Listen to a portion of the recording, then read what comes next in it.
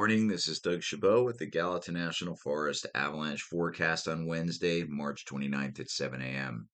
This information is sponsored by Advanced Innovation, Bridger Bowl, and Community Food Co-op. This forecast does not apply to operating ski areas. At 5 a.m., the mountains received 1 to 2 inches of snow, with wind averaging 10 to 15 miles per hour and gusting to 25 to 30 from the southeast, south to southwest. Temperatures are in the high teens under cloudy skies. Today will remain cloudy with similar wind and temperatures. Light snowfall will start late this afternoon and drop 1 to 2 inches by tomorrow morning, with the rest of Thursday forecasted to be snowy. The northern Gallatin Range is windier than other areas. Beginning last night, gusts from the southwest are blowing 30 miles per hour. There's 2 feet of snow to blow around, and newly formed wind slabs will be easily triggered today. Climbers need to be extra careful in gullies, and skiers need to be on the lookout for any shooting cracks. On slopes not wind loaded, dig and test the top 3 feet of the snowpack to see how the new snow is bonding to the old surface. This range has also had deep and scary avalanches from weak layers 5 feet deep that are breaking in a random way. While rare, these slides are deadly. Notching back slope angles to below 30 degrees will keep you safe, yet if you decide to get in the avalanche terrain, only expose one person at a time. In the northern Gallatin Range, the danger is rated considerable on wind-loaded slopes and moderate on all others.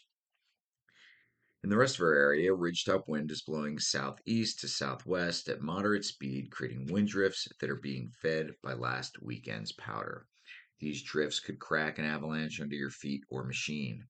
Ian and I went into the throne in the Bridger Range yesterday.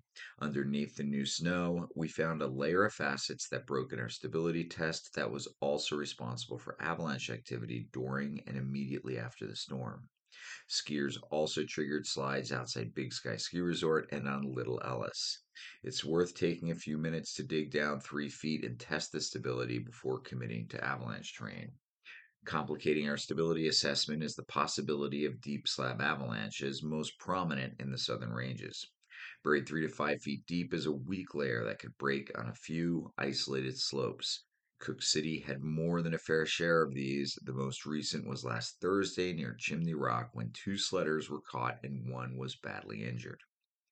Wind loading and a recently buried weak layer are the primary avalanche concerns today. These can be navigated with awareness and investigation of the snowpack. Slopes that could produce large, deep avalanches, on the other hand, are not easily identified. However, triggering them is most likely in thinner areas of the snowpack, but those areas are not visible on the surface. This presents a quandary. Dave explains how we can stack the deck in our favor by choosing terrain that is safer in his 2-part video series from Cook City. In essence, either avoid avalanche terrain or choose terrain lacking traps like trees and cliffs. For today in the Bridger Range, the Southern Gallatin Range, the Madison Range, the Lionhead area, and the mountains around Cook City, the avalanche danger is rated moderate on all slopes. Please share avalanche, snowpack, and weather observations via our website. Email mtavalanche@gmail.com or leave us a phone message at 587 6984.